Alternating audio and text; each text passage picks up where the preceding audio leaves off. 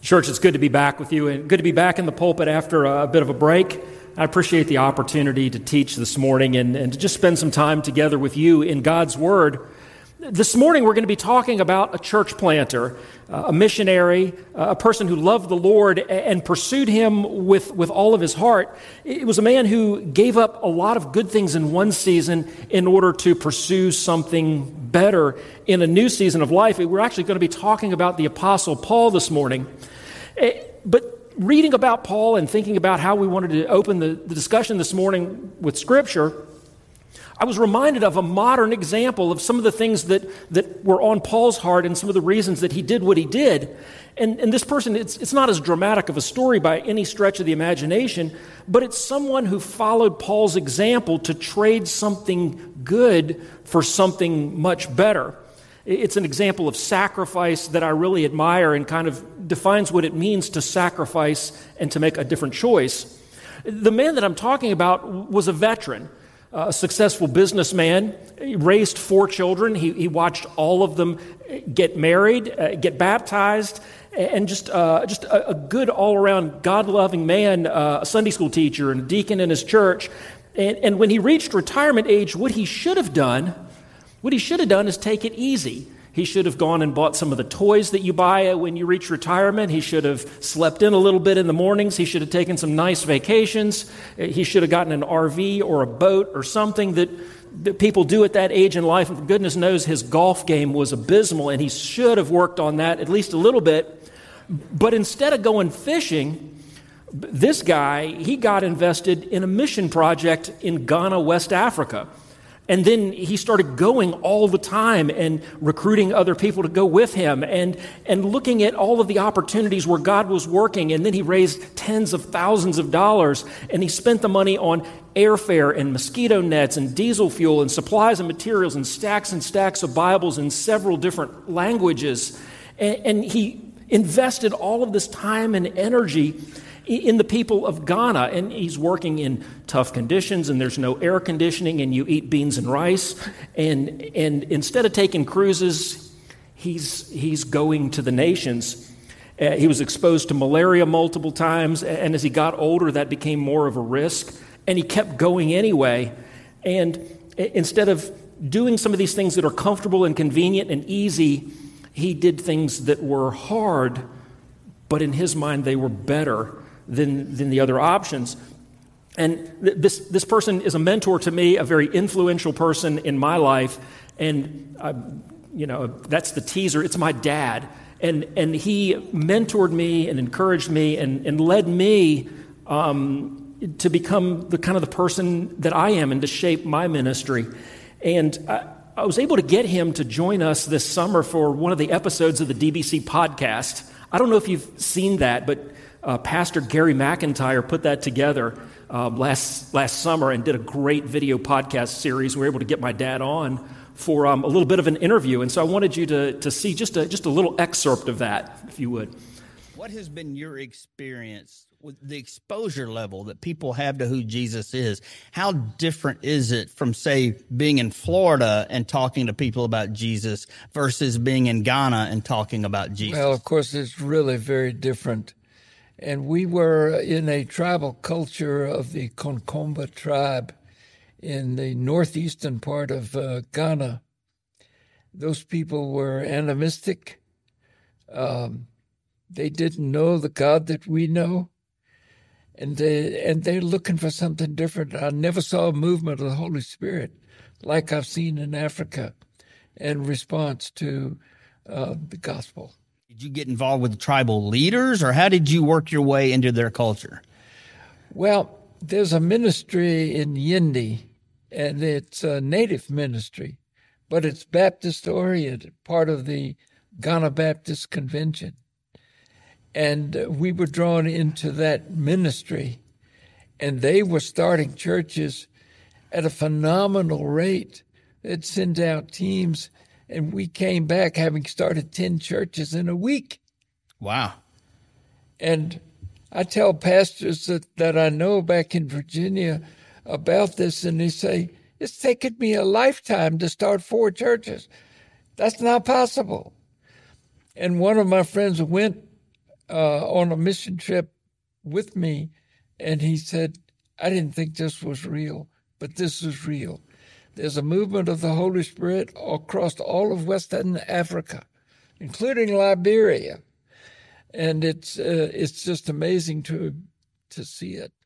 Gary, I had a question for my dad, if I can add one. Sure, go ahead. Why get on a plane and go to Africa? Why not go down the street and minister to somebody that's down at the MARTA station?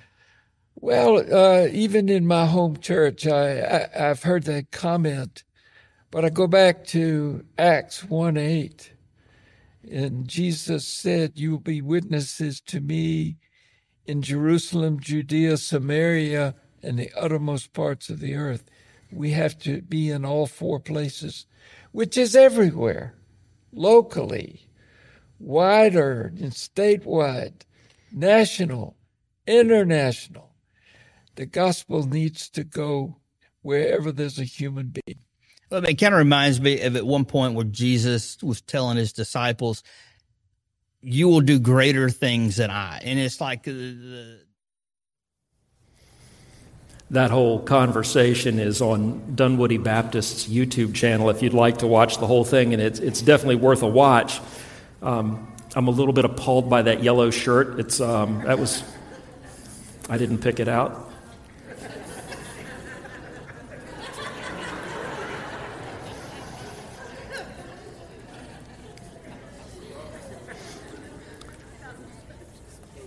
I'm going to drive home separate today.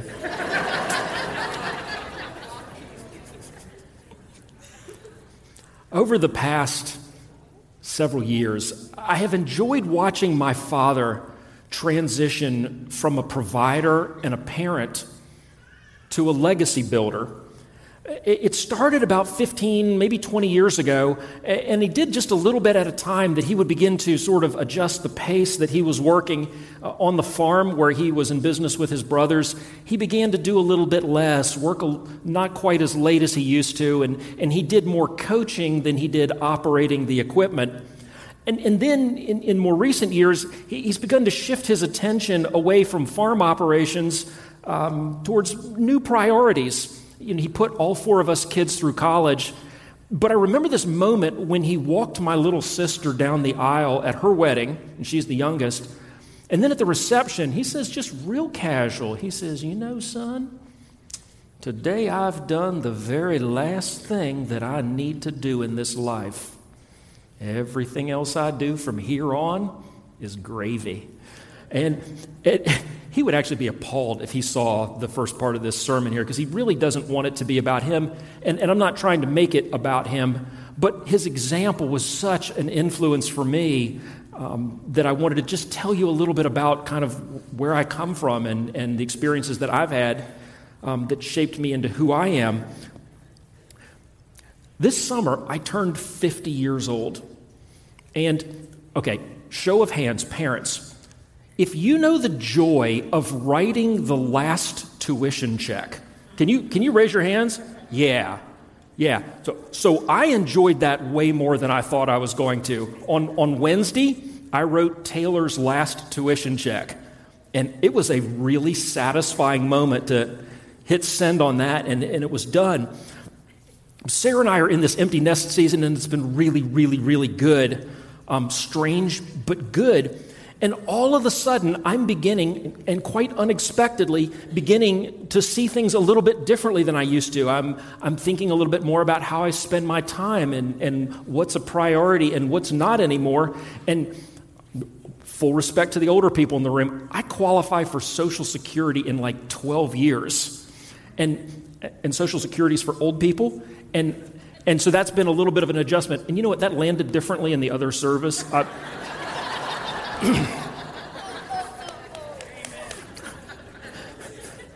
Okay. All right. Now we're going to be serious, right?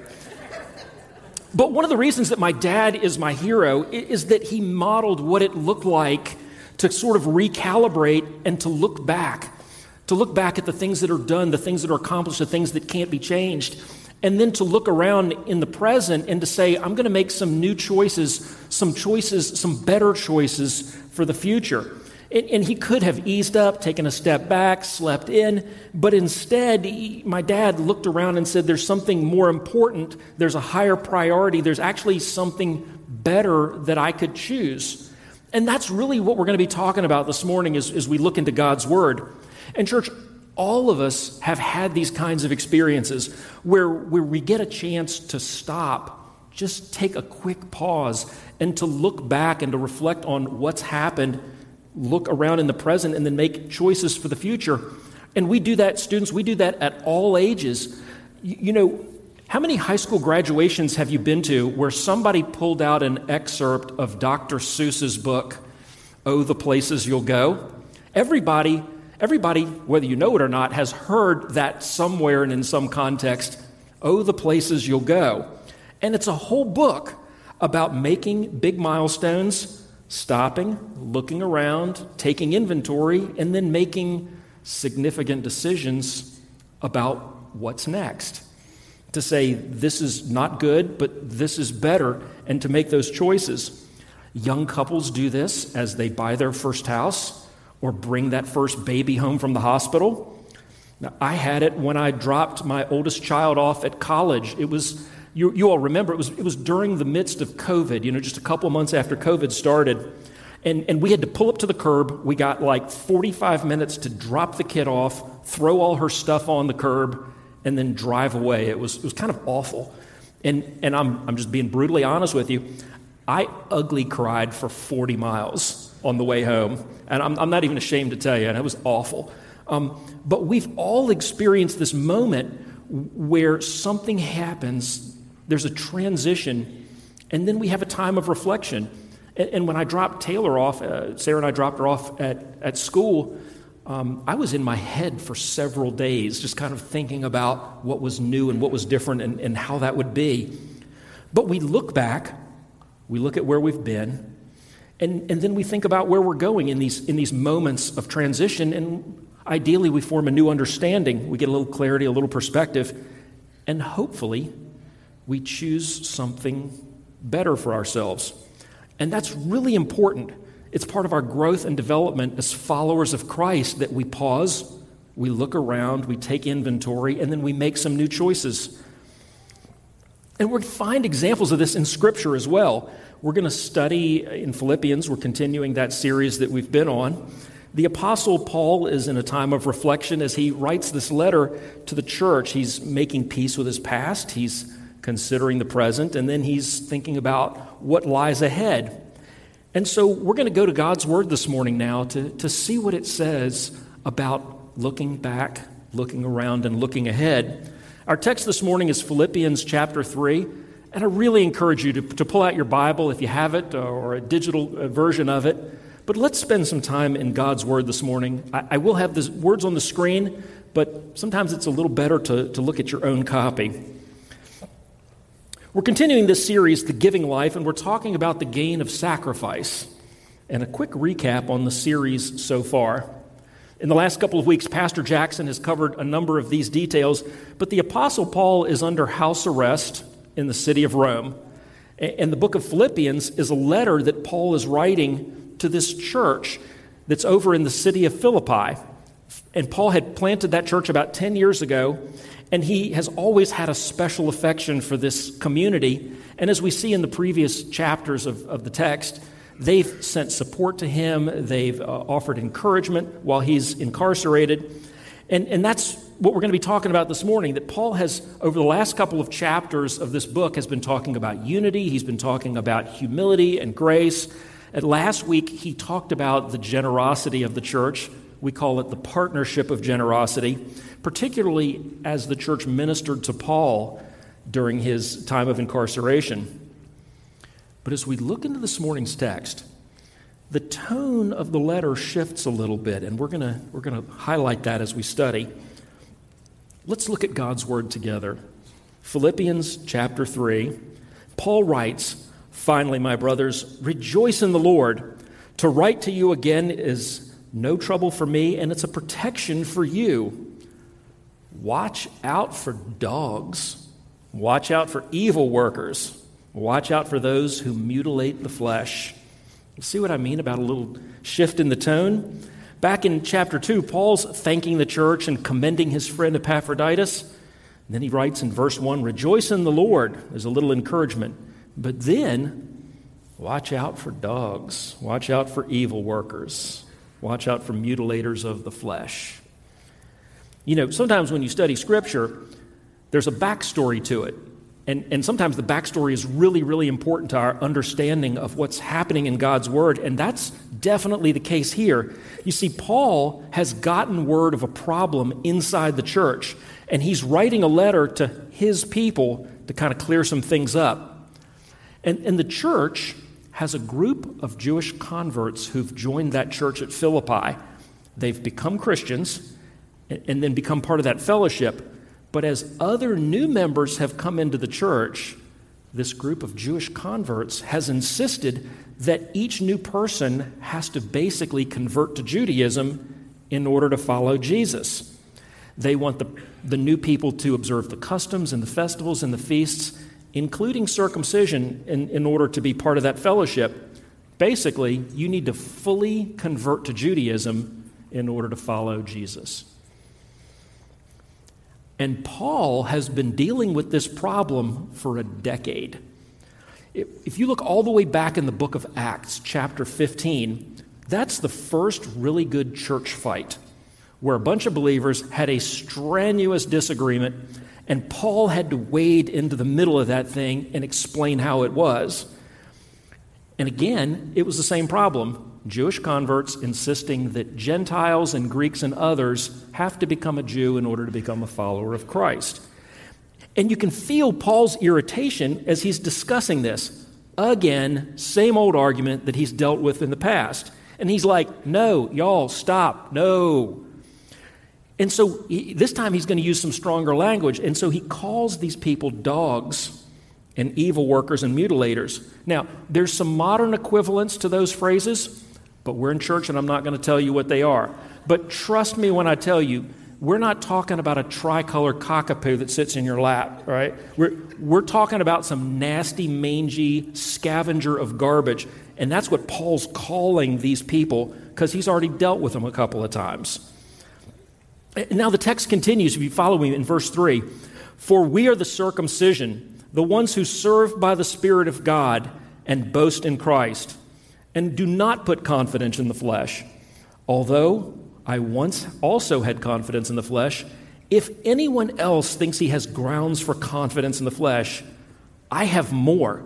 Circumcised on the 8th day of the nation of Israel, of the tribe of Benjamin, a Hebrew born of Hebrews, regarding the law of Pharisee, regarding zeal, persecuting the church, and regarding the righteousness that's in the law, blameless.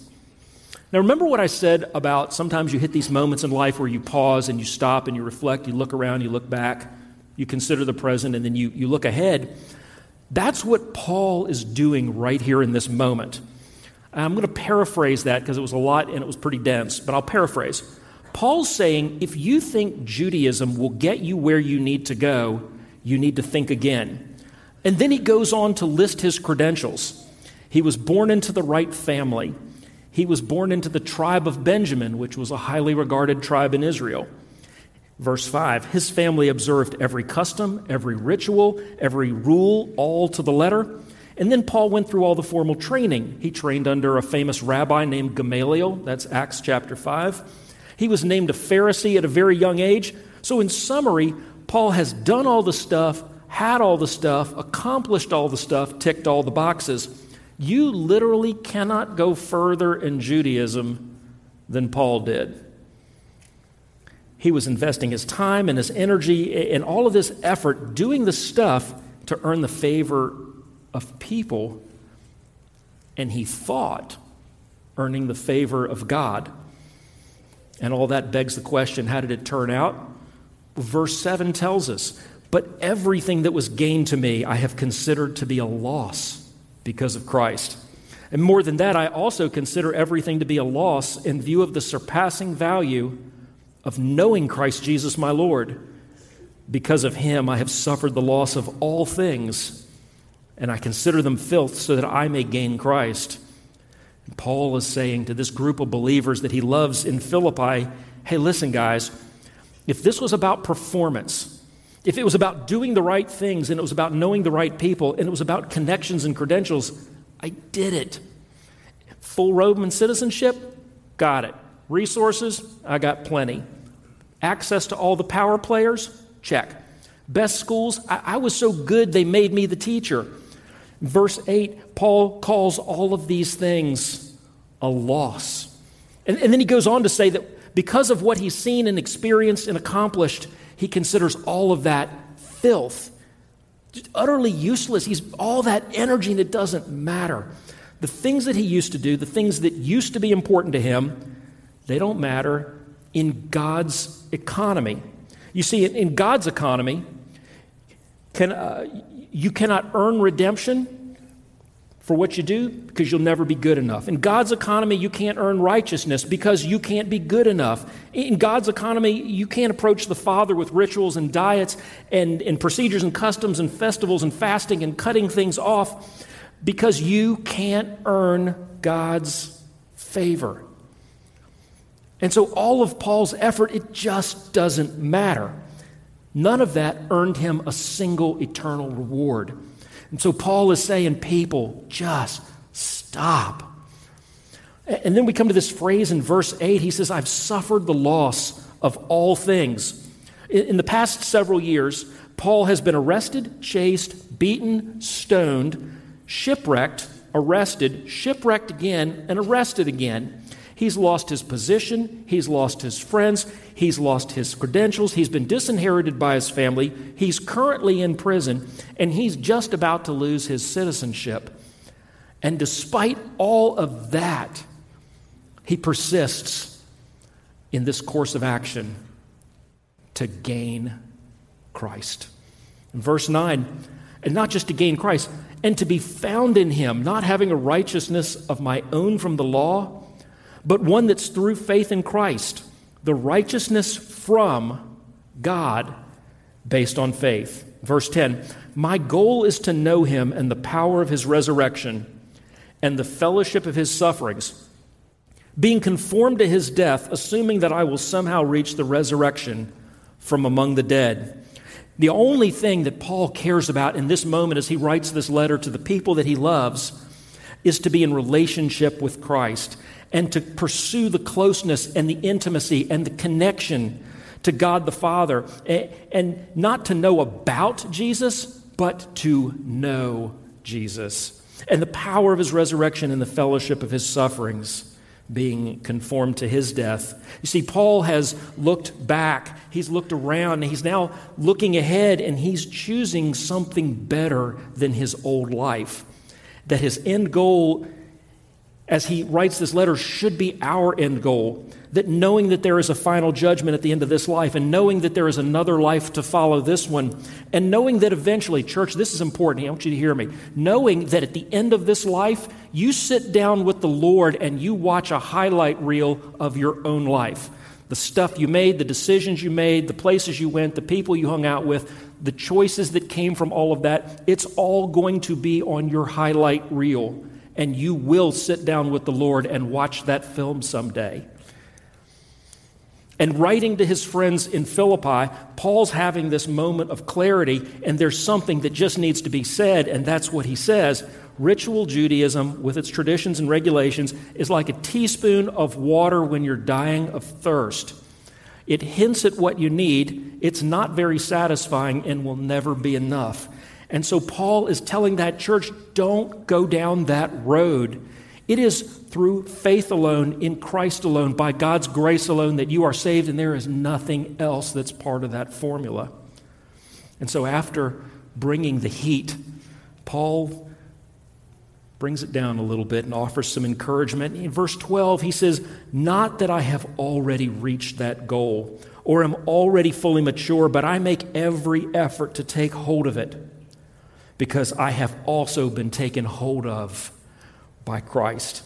Brothers, I do not consider myself to have taken hold of it, but one thing I do is, forgetting what is behind and reaching forward to what is ahead, I pursue as my goal the prize promised by God's heavenly call in Christ Jesus. Therefore, all who are mature should think this way. And if you think differently about anything, God will reveal this to you. These are the words of a man who knows what he does and knows what he does not have the power to do. He had absolutely everything. He had what he needed. He had the prestige and the power and the influence and the stuff. He had the stuff. Paul was winning at life in his old life. And then in Acts chapter 9, he has this encounter with the risen Lord on the Damascus Road. And suddenly he's caught between these two opposing forces. I like images like this because they capture the tension, the pull of old priorities and old agendas and all of the good stuff, old ways of thinking. And then on the other side, this new call to follow Christ, to pursue him at all costs and to seek something better. And I'll tell you, church, if you want to know where somebody's heart is, watch them make a big decision. Paul had what he thought was the best life before. And why give it all up? Prestige, power, influence, money, all the stuff? Because he has this moment of clarity on that Damascus road, and he found something much better. He's saying, I'm not perfect, but now I know what perfect looks like, and I know where I'm going, and I'm going to do everything I can to seek the goodness of God and to claim a relationship with him and to spend eternity with him and to get rid of everything else that gets in the way of that. That's what Paul wanted for his friends at Philippi, and that's why he wrote the letter, and that's why God's word still speaks to us today. We're going to close with verse 15. Paul says, if you're a mature follower of Christ, this is how you should think. And if you have a different view on these things, God will eventually reveal the truth to you. Church, these moments of reflection don't come along very often. But we all have them at some point. And if you're not in one right now, you're going to be eventually. And when that moment hits, for you, for me, for each of us, when you have one of those moments of reflection that catches up to you, will you look back and will you see things that you're proud of? Will you see efforts in relationships and time and investments that were healthy and good? Or is there a lot of stuff back there that doesn't matter? And that begs the next couple of questions. What about the present? How are you spending your time now? What are you putting your time and effort and energy into? How are you investing? How are you offering encouragement? How are you blessing someone else with the time you've been allotted? And church, I'll tell you, it's easy to spend time on things that don't matter. We all do it. I'm very, very guilty of it. But today might be a good day for an inventory, and then to look back, look at the present, and then choose something better for the near future. These moments of reflection, they really are gifts. And we should embrace them when they happen. Look back, look around, and look ahead. In a couple of weeks, 2 weeks from today, there's a group of men from Dunwoody Baptist Church who are headed to West Africa. And we're going to be sharing some new technology for irrigation, and it's going to change the way our Liberian mission partners grow food in a place that's having food security issues. We're going to go and teach our friends how to fish, as the saying goes. Well, my dad mentioned this passage in Acts 1:8. Jesus said, "You will be my witnesses in Jerusalem and Judea and Samaria and to the ends of the earth." And then he went on to say that wherever people are, the gospel must go there too. Many years ago, my beloved mentor, my dad, weighed his options, and he thought about what he could do in his retirement, what he could do with those resources, and he chose something better than leisure. And in 2 weeks, I go to the nations with brothers in Christ because I learned some things from him that inspired me and showed me where God was at work. And then I had a bit of a vision for how we could do that too here at DBC. And so we're going and we're inviting other people to come along with us. And it's my prayer that as they come, they will catch the vision and then make their own choices that will continue that work into the future. Church, I spent years pursuing things that didn't matter. But I want to spend the next season of my life on things that really, really do. And what matters today, family, is what you do tomorrow. Jesus said, "Do not store up for yourselves earthly treasure, where moth and rust will destroy it, and where thieves will break in and steal it. But collect for yourselves heavenly treasure, where neither moth nor rust destroy, and where your treasure is, there also will your heart be." And then a little bit later in that passage, it's the Sermon on the Mount, Jesus said, "Seek first the kingdom of God and his righteousness, and these other things will be added unto you." But Jesus said, "Seek first the kingdom." If you're wrestling with some of the things that I've said this morning, you've got some questions about your own journey, about where you are and what's next, I want to have a conversation with you out in the lobby. I'm going to be right out there. Pastor Jackson will be out there in the lobby, and some of our other pastors. But if you're feeling like you're in a season of transition and you've got some heavy things going on, don't leave here today without talking to one of the pastors. We'll sit down, we'll have a cup of coffee, we'll schedule some time, and we'll speak into whatever you're experiencing. Church, will you join me in a word of prayer as we close? Heavenly Father, it is such a sweet thing to be in your word with brothers and sisters as we seek your face, as we reflect on where we've been and what we've got going and what lies ahead. God, I pray for clarity and for discernment as you speak to us through your Spirit and reveal the work that you've given each of us, that you've prepared each of us for, that you've equipped each of us for. And so, God, I pray for that. I thank you for the blessing it is to be in fellowship in this sweet place. I pray that it has been pleasing to your ears, Lord, and that you would bless each of us as we head out into the mission field. We ask your blessings on this time now as we say goodbye. In Jesus' name, amen.